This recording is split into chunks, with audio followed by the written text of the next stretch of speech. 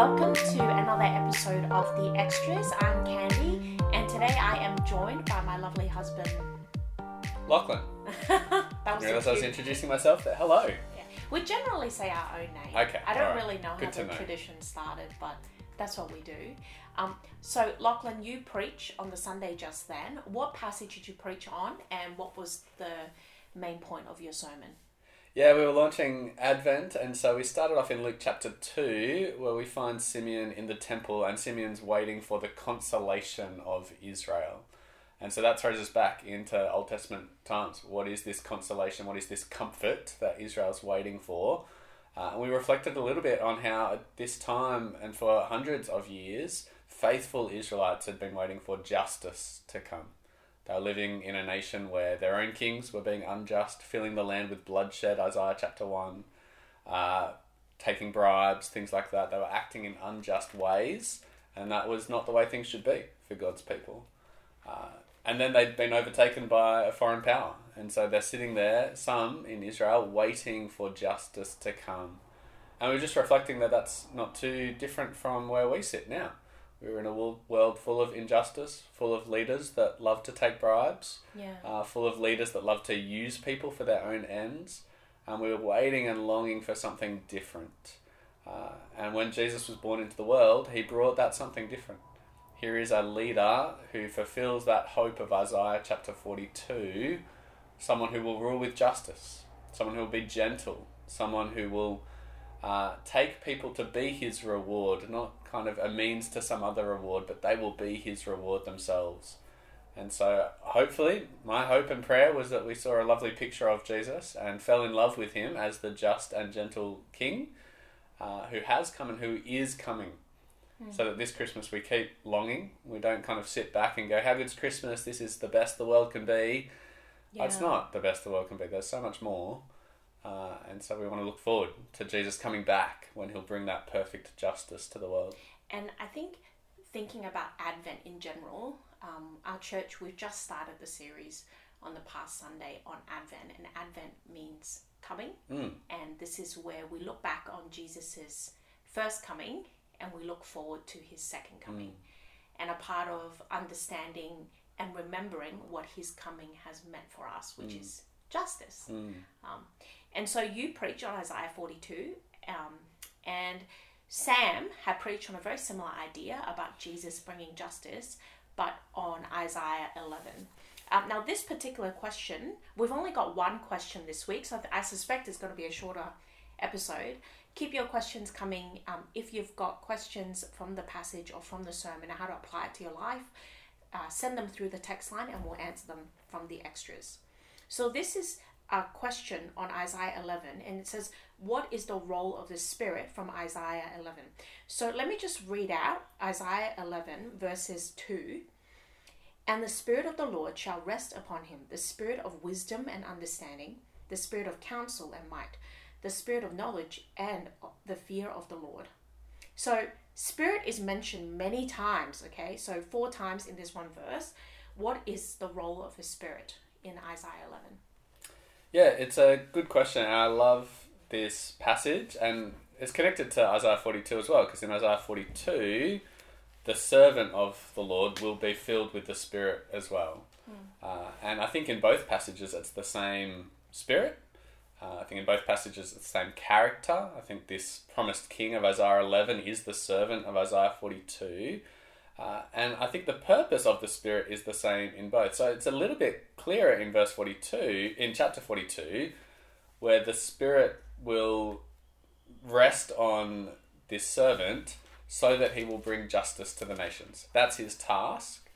And the Spirit of God enables him to fulfill that task. Now, what's the connection with Isaiah 11?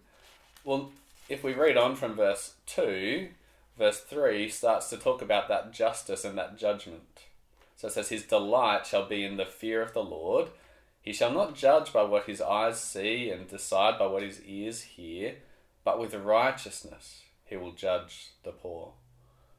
And so I think the Spirit, particularly in Isaiah 11, this Spirit of wisdom and understanding and knowledge, the Spirit of God gives the Messiah, gives Jesus, gives the King, the Judge, gives him the wisdom to actually bring justice. So is this spirit not their own spirit, but a spirit from God that enables them to bring justice? Yeah, well, in Isaiah 11 verse 2, that's what it is. It's the Spirit of the Lord. It's Yahweh's Spirit. And so, actually, if we go further on in Isaiah to chapter 40, you get this great description of God that I think gives you a context to understand this. So Isaiah 40 verse 12, brilliant rhetorical question. Who has measured the Spirit of the Lord? That's a weird question. What does it mean to measure a spirit? Yeah, how do you do that? Do you put it in, I think is that like a Pyrex measuring cup? You put some spirit in it and you measure it. Like, how does that even work?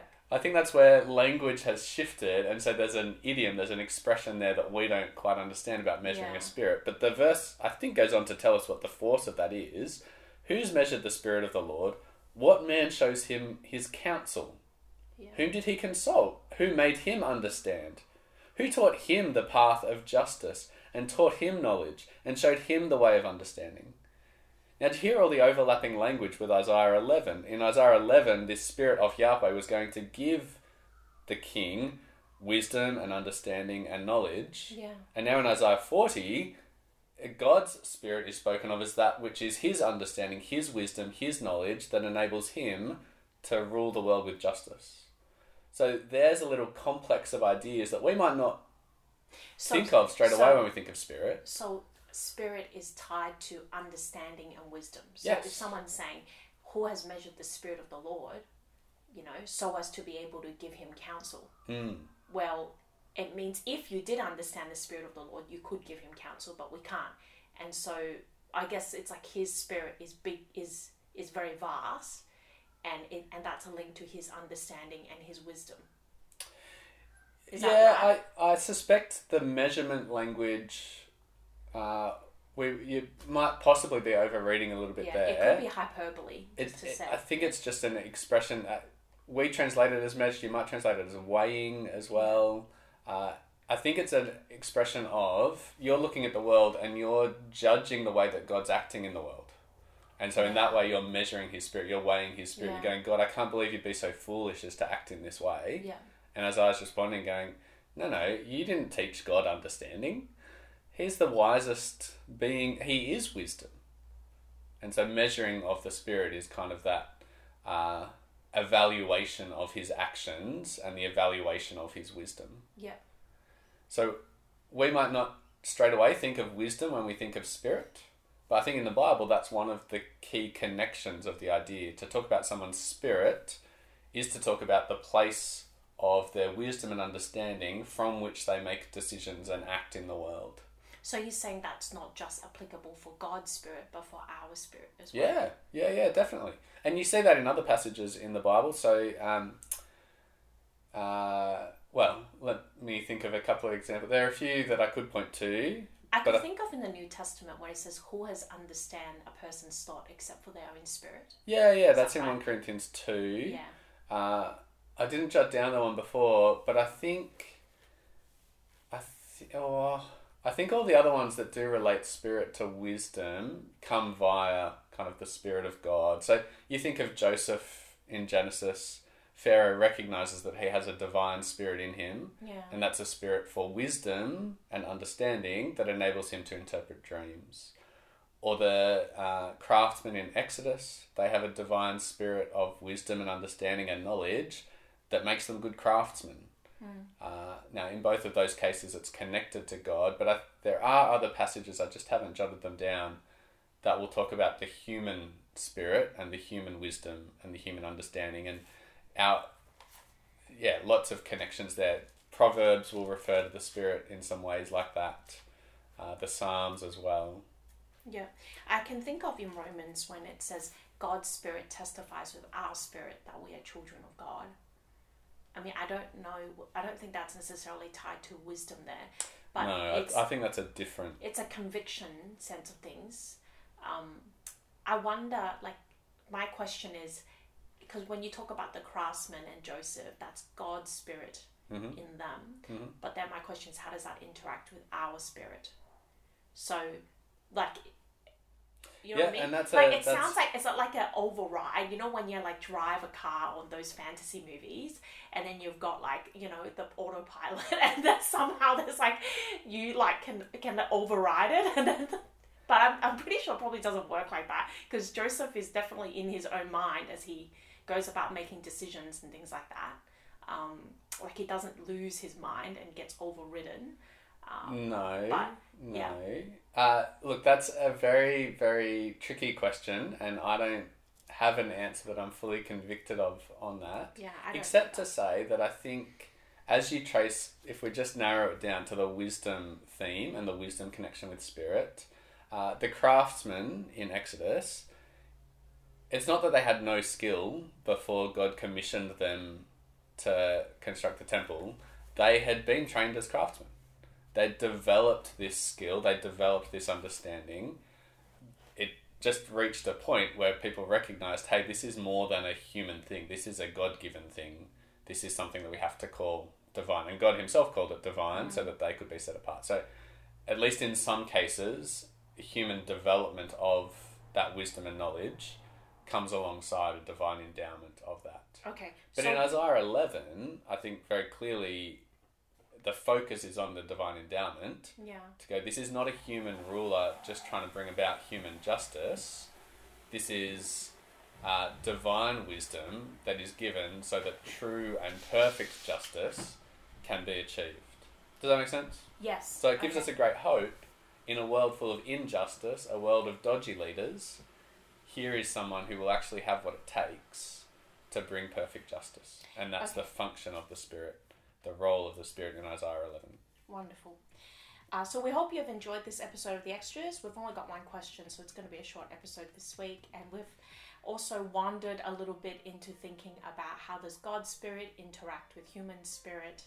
Don't think we necessarily landed on an answer there, but we definitely see that there is a distinguishing between the two in the Bible. But then at the same time, we see that even human spirit is connected to human wisdom as well. And who's known the mind of someone except for their own spirit. So can we talk a little bit about what's coming up this coming Sunday? So what passage are we going to be looking at? I'll be in Zephaniah. There's a prophet that you might not have read too recently. Great little prophet. Zephaniah chapter 3. And we'll be looking at what it means for Jesus to come and purify his people. Wonderful.